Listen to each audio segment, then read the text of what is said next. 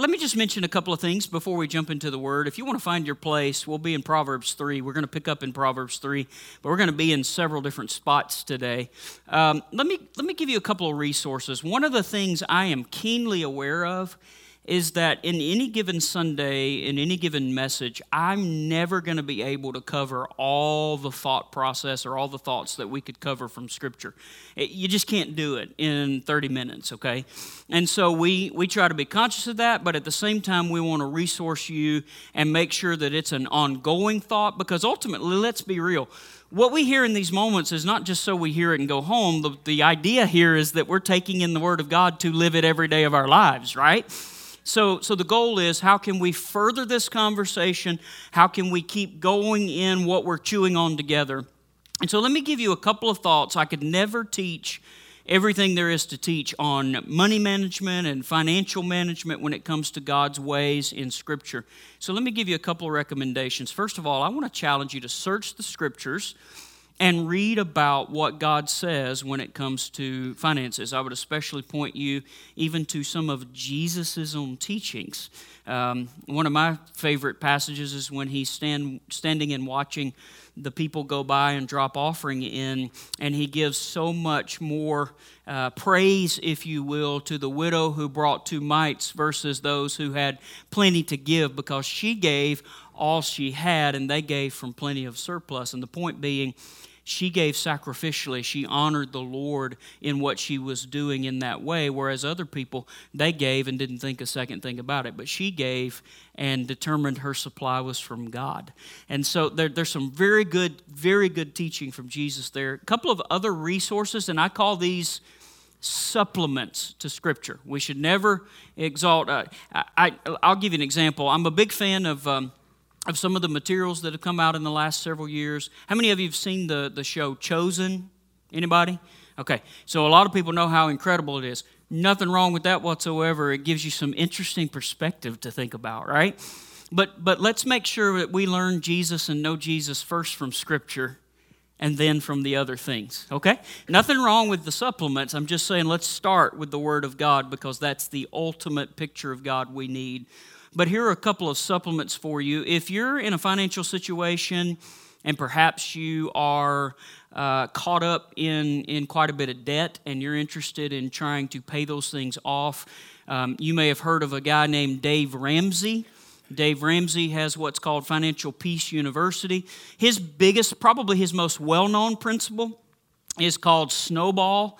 It's snowballing debt. So basically, if you've got multiple debts, you take the lowest debt that you have, the least payment, and you double it. And then once you pay off that low one, you take what you would have been paying there, and instead of just pocketing it or wasting it on other things, you then take it and roll it into the next payment and pay even more on that next one, and you keep doing that sequentially until you pay off your debts. Now, Dave Ramsey's got a few other really strong principles. He believes you should pay cash for everything. I don't think I live in his world, but there are some good principles there for us to take when it comes especially to debt, and even Scripture speaks to being basically imprisoned to that lender. You're obligated to handle that, and so it's good to not be in debt to others. So Dave Ramsey, The Money Challenge by Art Rainer. You may be more familiar with his dad, Tom Rainer's name, but The Money Challenge, it's a really thin book. It's an easy read, but it talks a lot about money management. And then perhaps another that some of you, I think, have read, because I think we've talked about some of it one-on-one. There is a book called The Blessed Life by Pastor Robert Morse out of Gateway Church in the Dallas, Texas area. And in fact, he preached at an Assemblies of God Fellowship General Council here a few years ago. And he said to pastors, and I thought this was great, he said, don't be ashamed or hesitant to preach what Scripture teaches about finances.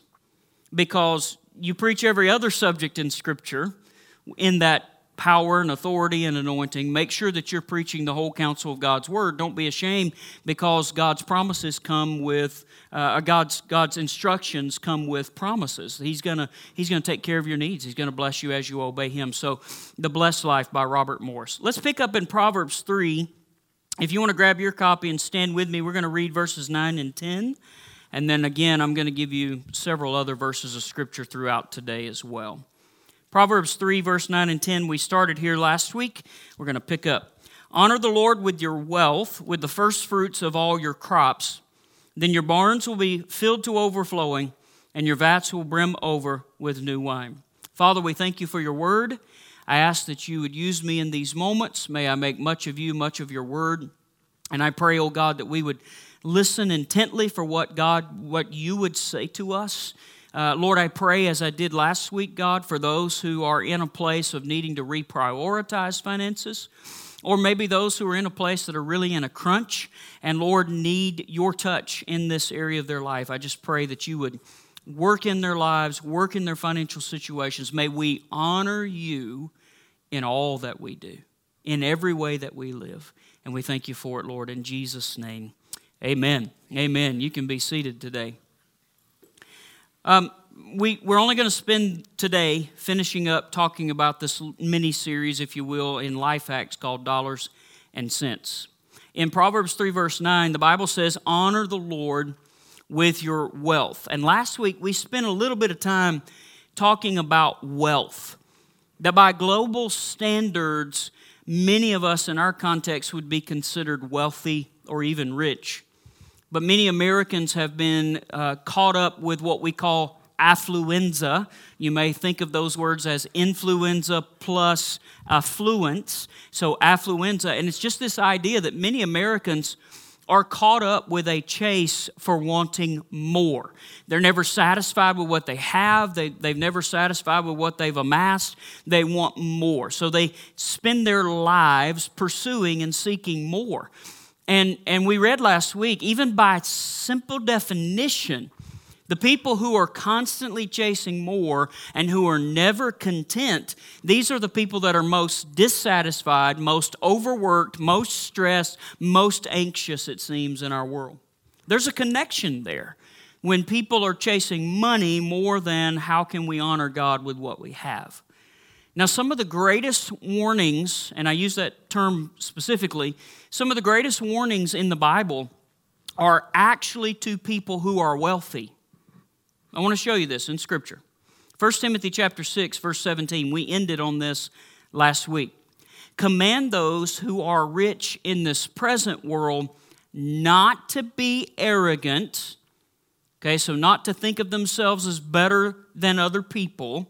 So not to be arrogant, nor to put their hope in wealth. And we talked about how in the last couple of years especially, people who maybe felt really, really completely secure in their wealth have realized just how fast it can change, right? I even used the illustration. I've known people with retirement accounts, and I'm not telling you should pull all your money out of a retirement account.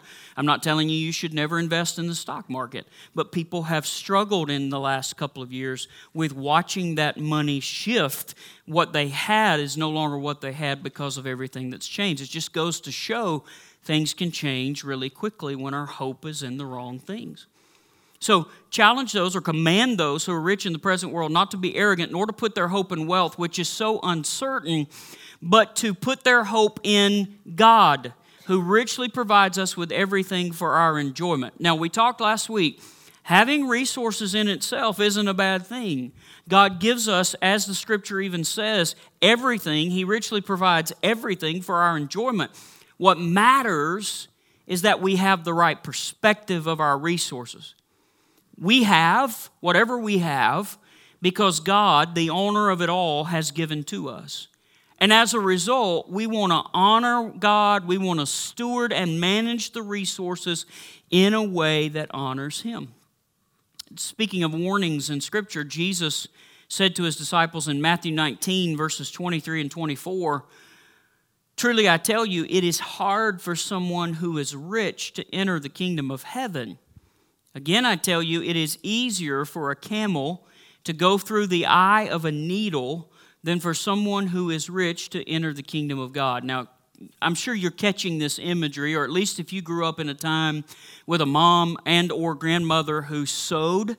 If you've ever held up one of those little needles, I mean, it's hard enough just to get the thread through the eye of the needle. Come on, you need a magnifying glass just to get that through there. Can you imagine the visual there of getting a camel through the eye of a needle? We understand it's impossible, right? But the premise of what Jesus is saying is it's hard for people who are rich to not grow into a place of depending on their resources, of feeling their security in what they have. This came on the heels of Jesus telling a man who came to Jesus and wanted to know what he had to do to be saved, and they go through all the commandments, and he says, I've done all of that, and then Jesus says to him, hey, I want you to go sell all your riches, or give away all your riches, and then come follow me.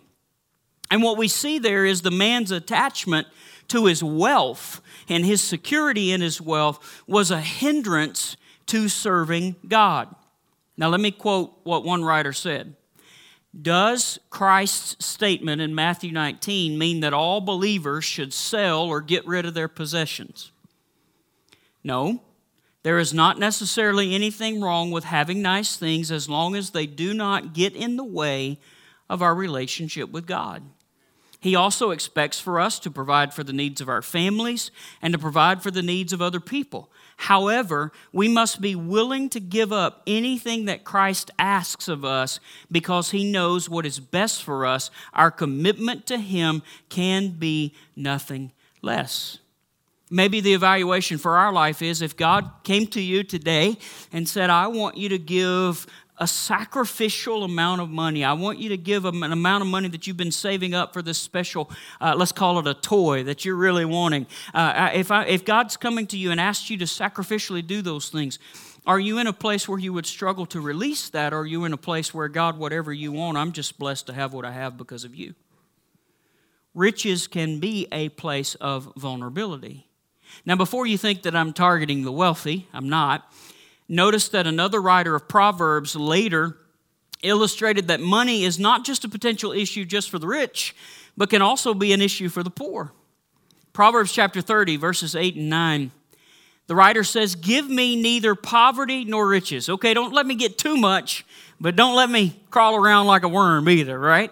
Give me neither poverty nor riches, but give me only my daily bread. Does that sound familiar to anyone else? Give us this day our daily bread. There's something to that. Even in the illustration of how God provided manna from heaven. Anybody remember this story? God provided enough for each day. They were not to take any extra so that their faith would be grounded in God to provide the next day and the next day and the next day.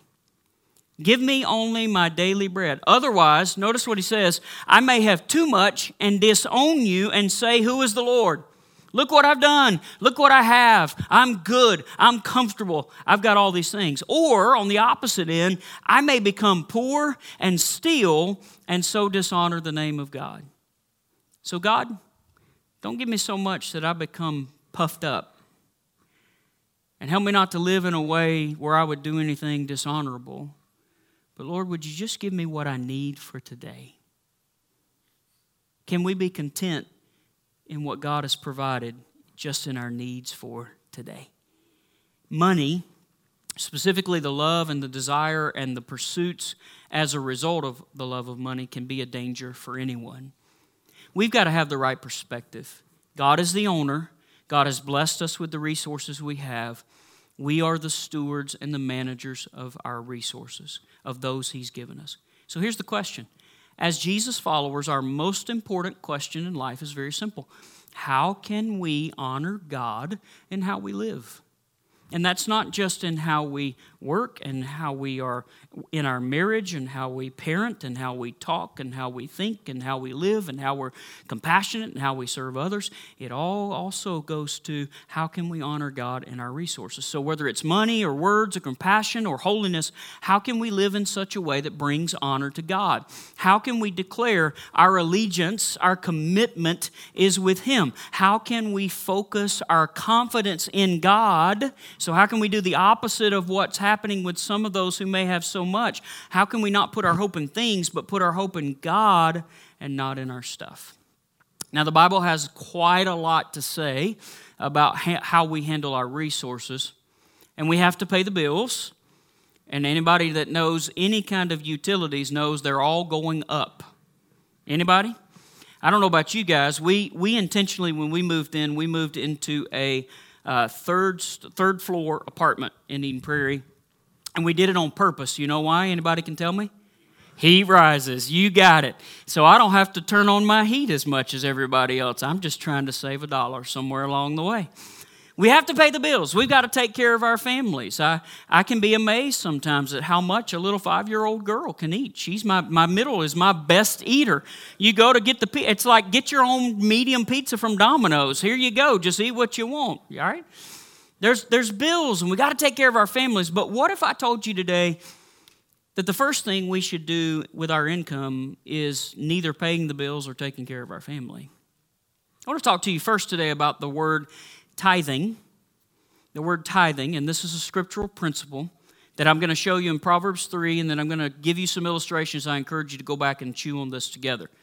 Now, I'm sure that there are some people in the room who are immediately saying, well, this message is probably more for other people. But let's just consider the perspective in all of these things we'll cover today. Let's first talk about tithing.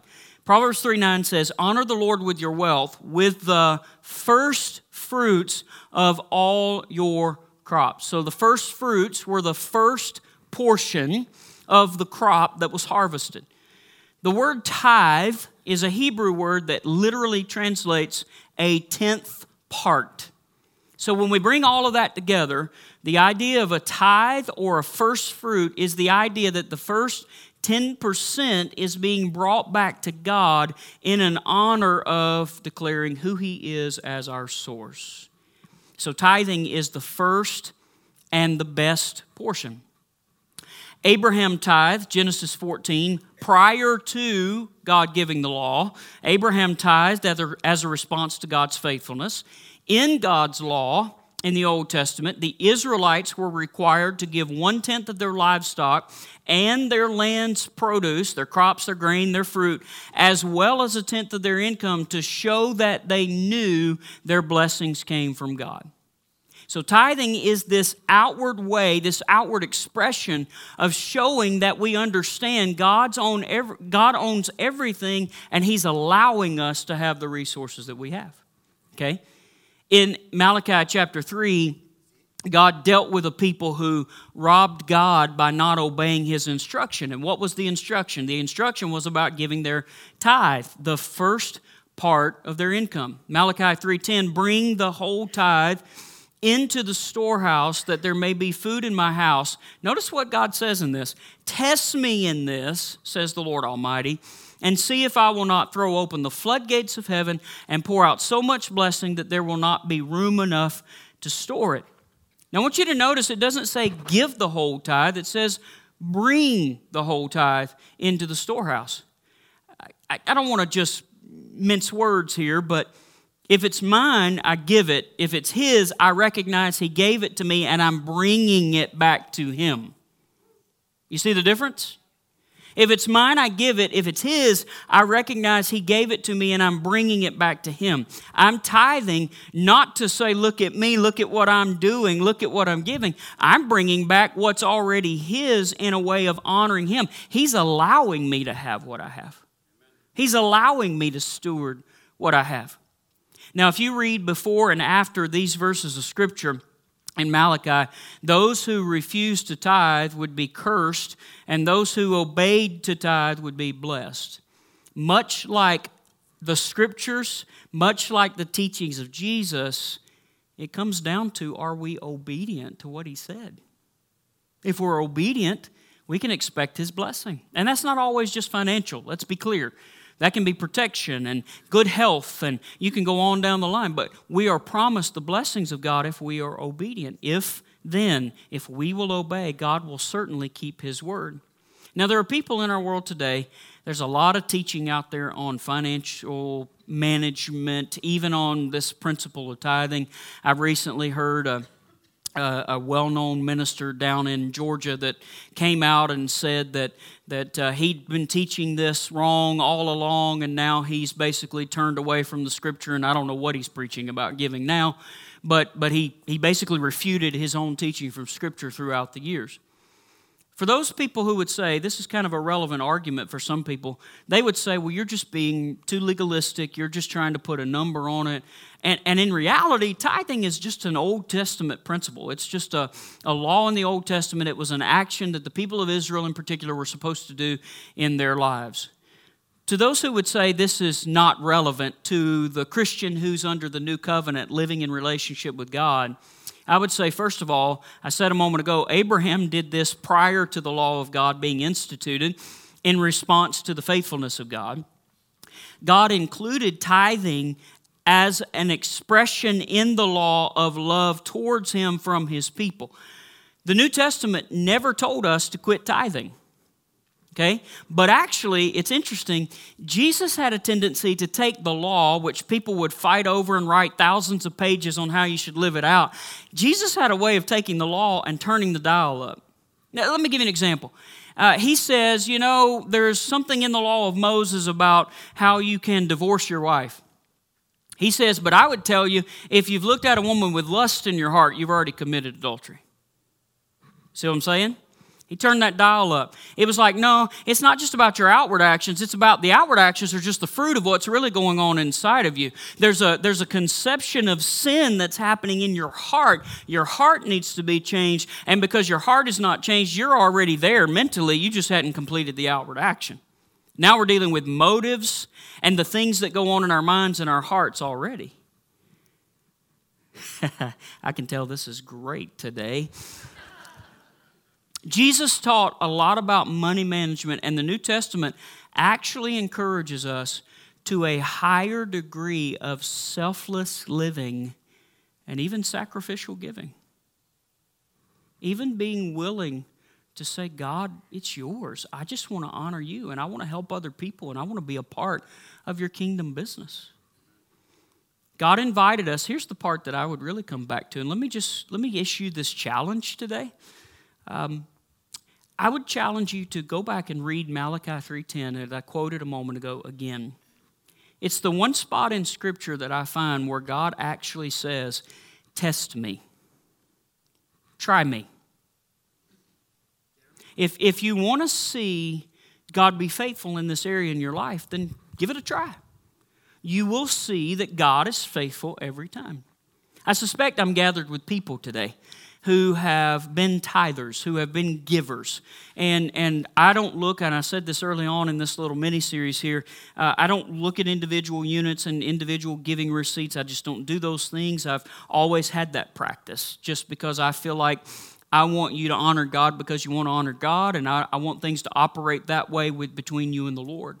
So I don't look at those things. But I suspect in this room today, the reason why EPAG has been blessed to be able to send thousands of dollars a month to support missionaries all over the world, and the reason why we're considering more and more community engagement, and the reason why we're able to help people in need, and the reason why everything's functioning the way it is because there are people here today who've taken God at His word and been faithful to give and honor Him, and God has blessed you in return. And I bet there are people all over this room, even online, we could all say we've had those moments in life where we know God provided for us, God blessed us, God continued to bring about the things we needed in our lives. When we honor God, God is always faithful. Let me give you a couple of practical guidelines when it comes to the conversation of tithing. Much like anything else in the kingdom of God, tithing is a step of faith. So Pastor Chris, I hear what you're saying. I hear what the Scripture says, but I graduated with a bachelor's degree in math, and I know that 100% is greater than 90%. And I would tell you, in God's kingdom, 90% goes a lot further than 100. Why? Because it's God's economy versus the world's economy. Much like other principles in the kingdom of God, it is a step of faith. The question becomes, do you take God at His word? Do you believe and declare in your life that God is your source and your sufficiency? Will you believe in God and His principles even if there are no earthly benefits? Let me pinpoint one really quickly. I've said for a long time that I feel like at some point, and I could be way off, this is not a thus saith the Lord, this is a thus saith Chris, okay? I've said for a long time that I felt like there would come a point one day where people would have to choose, am I giving because I'm honoring God and I believe in His Word and I believe in His principles, or am I giving for the tax write-off? There will come a crossroad at some point. And it won't just be in this area of life. I think it'll be in multiple areas of life. And I think the American church is in for a rude awakening going forward to have to really deal with some of these crossroad moments that we've really never had to face. Because in the grand scheme, the American church has had it favorable from the authorities and powers that be. But I'm telling you that there can come some crossroad moments where you have to make a decision in your life. I'll have to make a decision in my life. Am I going to honor God and believe His Word even when it doesn't look the same in the natural, rather than doing whatever the world is saying at that point? You will have those moments. So, will you believe in God and His principles even if there are no earthly benefits? Even if it doesn't make sense according to the world? People look at you and say, you do what with your first 10%? You just give it away? Didn't you work hard for that? Isn't it your money? Didn't you put in the time? You have to make a choice of, am I honoring God, even if it means looking silly in the minds of other people? Secondly, when you give the first 10% of your income to God, let me encourage you to set it on auto draft on payday and let it be recurring, just like all of your other bills that you do, and make sure it comes out and that you're not forgetting those things. That's just a practical thing. Because what can happen, and I've seen this play out in lives, what can happen is you get paid and you're focused on what else you've got to take care of, and then you get to the spot where you can't tithe because you've spent it all everywhere else. Honoring God here is with the first fruits, the first portion. So if you write a check, write that check out first. If you give in cash, pull that cash out first. If you give online first. This is not about what I'm telling you to do. This is about how do we want to honor God and declare that He's our source and our sufficiency. So what I want to do is, when I get paid, when that auto draft hits the bank, the first thing I want to do is make sure that I'm paying my tithe and make sure I'm saying, God, I wouldn't even have this auto deposit if it wasn't for You. Really. It kind of is that simple. I've had a lot of people through the years ask questions like, well, 10%, is that 10% of gross pay or is that 10% of net pay? And people get real technical about a lot of things. Now, I'll tell you that personally, we give off of the pre-tax amount, but I also give off of the tax refund if I get one. I also give off of that. If you give me a birthday card with money in it, I'd give tithe off of that. Some of y'all are stunned at the moment. What's my point? I recognize that if I get increase, it's from God. I'm not telling you to look at me. I'm not saying look at me in the sense of trying to brag. I'm just simply saying we have this mentality in our hearts that says, I want to honor God. I want to make sure that His work is going forth. I want to make sure that I'm keeping focus in my life, that if I have anything, it's because God has taken care of me. So I want to give back that percentage. Lastly, on the practical guidelines for tithing, I want to encourage you to start tithing. That sounds so simple, but if you're not doing it today, the tendency is for people to say, well, when I can afford to tithe, I will tithe. And I would flip that and say to you, you can't afford not to tithe. That in reality, you are prioritizing God, you're prioritizing His Word, you're prioritizing kingdom principles. So start. Do what God said. Take Him at His Word. Test Him in it. When I get more income, I'll start. Listen, there can always be a reason for putting off what God tells you to do. If you're looking for an excuse, you'll always find one. And that doesn't relate just to money. That relates to obedience to God in general. If you're looking for an excuse, you can always find one. When God called some of the people in Scripture, they all had excuses for why they weren't worthy enough or great enough. I mean, Moses himself gave umpteen excuses of why he couldn't go and be the one talking to Pharaoh. We can tend to come up with, well, it must not have really been God. Well, in this case, we're pulling straight from Scripture here. There's no ambiguity of this was just some revelation that some man gave you on his own. This is about what God said in His Word. So we're taking Him at His Word. Faith in God starts now. Test Him, try Him, believe in His Word. Start doing those things. Because I don't look, you know that if you're feeling something in this conversation, it's between you and God, not me. Right? If there's any question mark with finances, it's between you and the Lord. Now let's talk just a little further real quick, and I'm going to speed up just a little bit. There is also an opportunity in Scripture that talks about giving more above the tithe, and these are what we would commonly call in the church world more free will offerings, meaning you have free will and you have the free will to choose whether you give to it or not, and you give from what you have. You're not looking to steal money from somebody else to give it. You're not looking to grab your neighbor's wallet. You're not, it's just what you have and what you're choosing to do. So in the Old Testament, there were times God required people to give different types of offerings, fellowship offering, sin offering, guilt offering, and even sacrificial giving. There were other times that people could choose to bring whatever offering they wanted to bring, especially on occasion for special projects. Here's the bottom line. I'm going to summarize it real quick. Giving offerings above tithing is a matter of the heart that desires not only to honor God, but to do more in advancing His work throughout the local church and the community and around the globe. It's where you're at. It's where your resources are. It's what you believe the Lord is leading you to do in those ways. What does it look like? Well, today, at times, God can lay on our hearts to give to a specific project or need. I've been in meetings, I've been in dinners, I've been in church services where someone is sharing a compelling vision about what God is doing somewhere else in the world. Someone is raising funds to go as a missionary. Someone is serving in some capacity.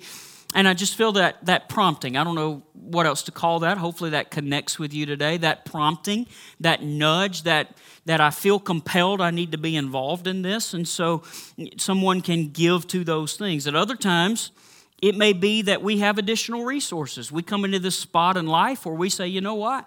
We just seem to be really, really blessed. We seem to have many resources. We've been able to pay the bills and take care of our family and do all of these things. And we just want to give above tithing to help resource other people. We want to give to meet other needs and further God's work. And this goes hand in hand with the last thing I'll go over with you, and that is meeting others' needs. So you've got these free will offerings, and you've got the principle in Scripture that giving can be about helping others' needs as well. Acts chapter 4, verses 34 and 35 captures a picture of the early first century church. Listen to this. There were no needy persons among them, for from time to time those who owned land or houses sold them, brought the money from the sales, and put it at the apostles' feet, and it was distributed to anyone who had need. Now, real quick, in case somebody gets confused, online or in person, this is not Scripture endorsing a socialist mentality. I'm not trying to get political on you. I'm just trying to make sure we clearly understand Scripture. This is not I'm being forced to take what I have and redistribute it to other people. This is I'm choosing to maybe sell a piece of property, maybe sell a home, maybe sell a car, maybe even give one of any of those things away. I'm choosing because I have the resources to then give so that someone else's needs may be met. I'm not being forced. That's why the term has often come up about it being a free will offering. It makes sense? Everybody just nod your head or fall asleep, whichever. Here's the deal. The Bible actually talks about, this doesn't get talked about probably enough, but the Bible actually refers to people who have a gift of giving or generosity. That there are people who God has entrusted resources to, and they are able to steward them faithfully, and God blesses them so that they are able to then use those resources to support God's efforts, whether that's in local ministry, local church, evangelism, world missions, whatever the case. Jesus had people who helped sponsor His ministry, if you will. The Apostle Paul had people who gave, church groups that chose to give. There are people with that gift of giving, gift of generosity. You may be one of those people. Additional resources can come from increase or surplus, and people want to give a portion to those that may not have. And then there may be other people who say, you know what, God's leading me to sacrificially give. He's leading me, I want to give, I'll just say it simply, I want to give till it hurts. I want to give in a way where I'm truly expressing my faith in God, but I really believe this is honoring Him and helping further this work, and I know He'll take care of my needs in response. I'll give you a few examples, opportunities for the offerings.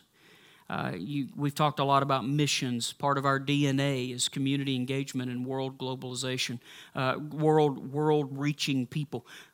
Special events. We're currently eliminating some debt that we have as a church. because we made an expansion here just a few years ago, and we're continuing to aggressively pay that off. We want it to be gone.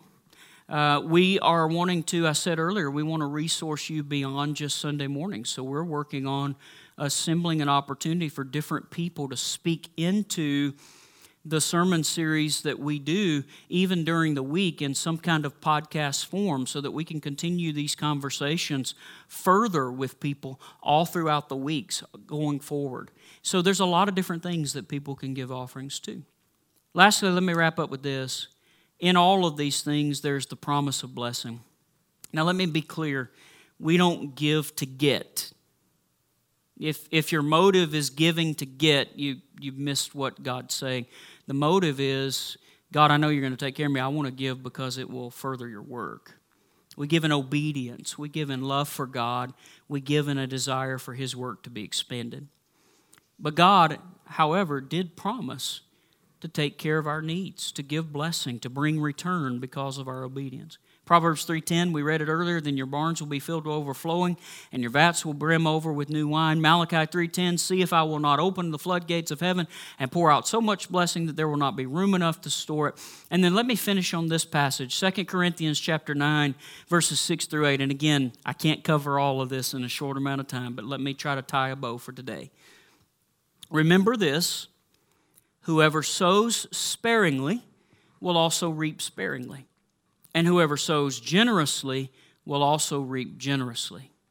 Each of you should give what you've decided in your heart to give, not reluctantly, not under compulsion, for God loves a cheerful giver. And God is able, love this phrase, and God is able to bless you abundantly. Abundantly. Jesus said, I've come that you might have life and have it more abundantly, life to the full. That doesn't just mean finances, but can God take care of your needs in that area? You better believe He can. I've seen Him do it personally. I remember early on in marriage, we got married and we lived in a 400 square foot apartment. That's not an exaggeration. 400 square feet. I've always told people we grew up in two totally different homes.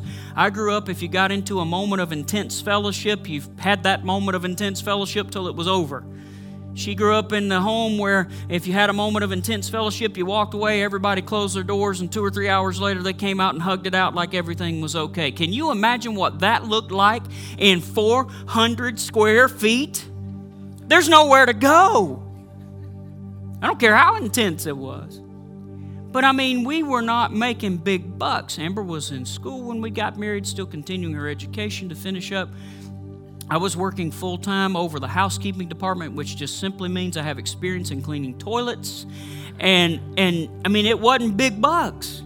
When I started working in high school, I think I was making $2.15 an hour, and I had to claim tips to make up the minimum wage, okay? $2.15. So we weren't making big money. But we made a decision early on, we wanted to honor God. We believed in the principles of the Word. And I got to tell you, there were some times that we lived through some tight moments. And I saw God, we saw God. This was even before kids. This was before the $57 a can formula we had to buy for babies, okay? This was before all of that. I saw God numerous times bring about a financial blessing that I didn't even know was coming to take care of our needs. He was always faithful. He always did what He said He would do. I'm convinced God will take care of His children. The psalmist said it this way, I was young, but now I'm old. And I know some of you laugh when I say that, but I was young and now I'm old, and I've never seen the righteous forsaken, nor his seed begging bread. God's always faithful.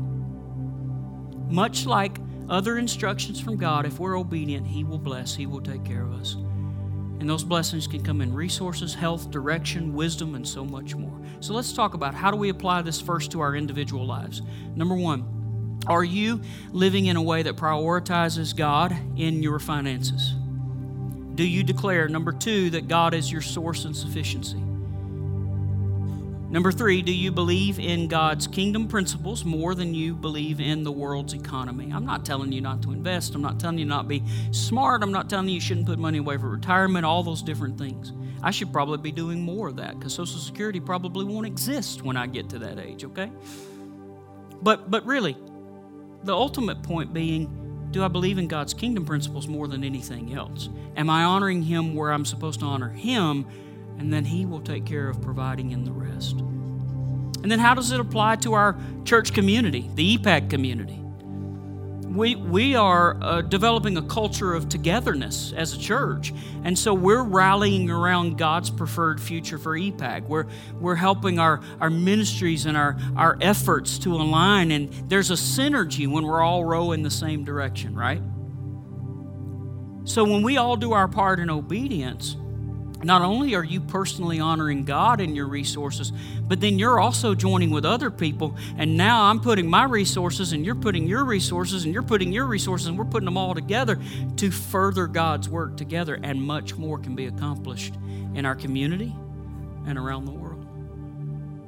I'm convinced, as simple as I know how to put it, that when you get to heaven, there are going to be people who know Jesus and made it into eternity because you were faithful to honor God with your resources. You may never step foot into even Puerto Rico. You may never step foot into China or Africa. We'll have people here later this year who are in all of those places that will share what God is doing. How are they getting there? How are they ministering? How are they living? It's because people like you are making sure God's work goes forward. Imagine what can happen when we all do that together. Would you stand with me today? I'm going to ask our prayer team members who are in this service today, if you would come and make yourself available on either side of the auditorium. Prayer team members, of course, any of our leadership, you're welcome to come as well. Any of our board members or staff members that may be available, you're welcome to come and be ready as well. We have some prayer team members that they're willing to pray with you. I know the Lord can use them to bring encouragement to you. I know the Lord can use them to help in seeking that wisdom from the Lord that you may need. But today, let's personally pray before we move from this moment. Would you bow your heads with me? God, I know that money in general can be a pretty sensitive topic for a lot of people. And there are likely online and in person all sorts of different financial situations. God, even as I prayed last week, I pray for those who may feel like today, I want to honor God, but I'm not seeing a way out of my current situation. I'm dealing with some things. Lord, would you in your grace and your power, as they take those steps towards you and take those steps towards wanting to honor you, God, would you just supernaturally bring them into a different place? And Lord, the things that are worrying them, the things that they're anxious about, Lord, maybe even they look back and they're feeling some sort of way due to what they feel is a bad decision. God, you're able to lead and bring us to a better. I believe that today, Lord. So I pray for every situation. I pray for those who are in a pinch, God, that you would continue to be faithful to bring them through this time. I pray, oh Lord, that there would be people who would be encouraged that current situation doesn't have to be permanent. They can walk through this valley. They can walk through this season, through this moment, that you do bring about new beginnings and new seasons, Lord. And God, I pray for those, Lord, who have been able to find a number of resources throughout life, able to experience having a number of resources, Lord. Those who, Lord, have been able to be led and make some great decisions and all of those things. I pray today, oh Lord, that you would just continue to prick their hearts as well, Lord. Attention to others' needs and your work around the world. And I just pray more than anything that over this entire community, this church community, as I pray personally, Lord, in my time, God, I pray in our church, Lord, may we steward your resources well. May we honor you in the decisions that we make that involve every resource. May more people be saved, more lives be changed, more ministries be started, whatever the case, Lord. I just pray in every way, Lord, that we would steward well. We would truly honor you. Thank you for that, Lord. Would you meet every need in this place and in this people? May we all take a step towards you today in every area of our lives, especially in what we've talked about today.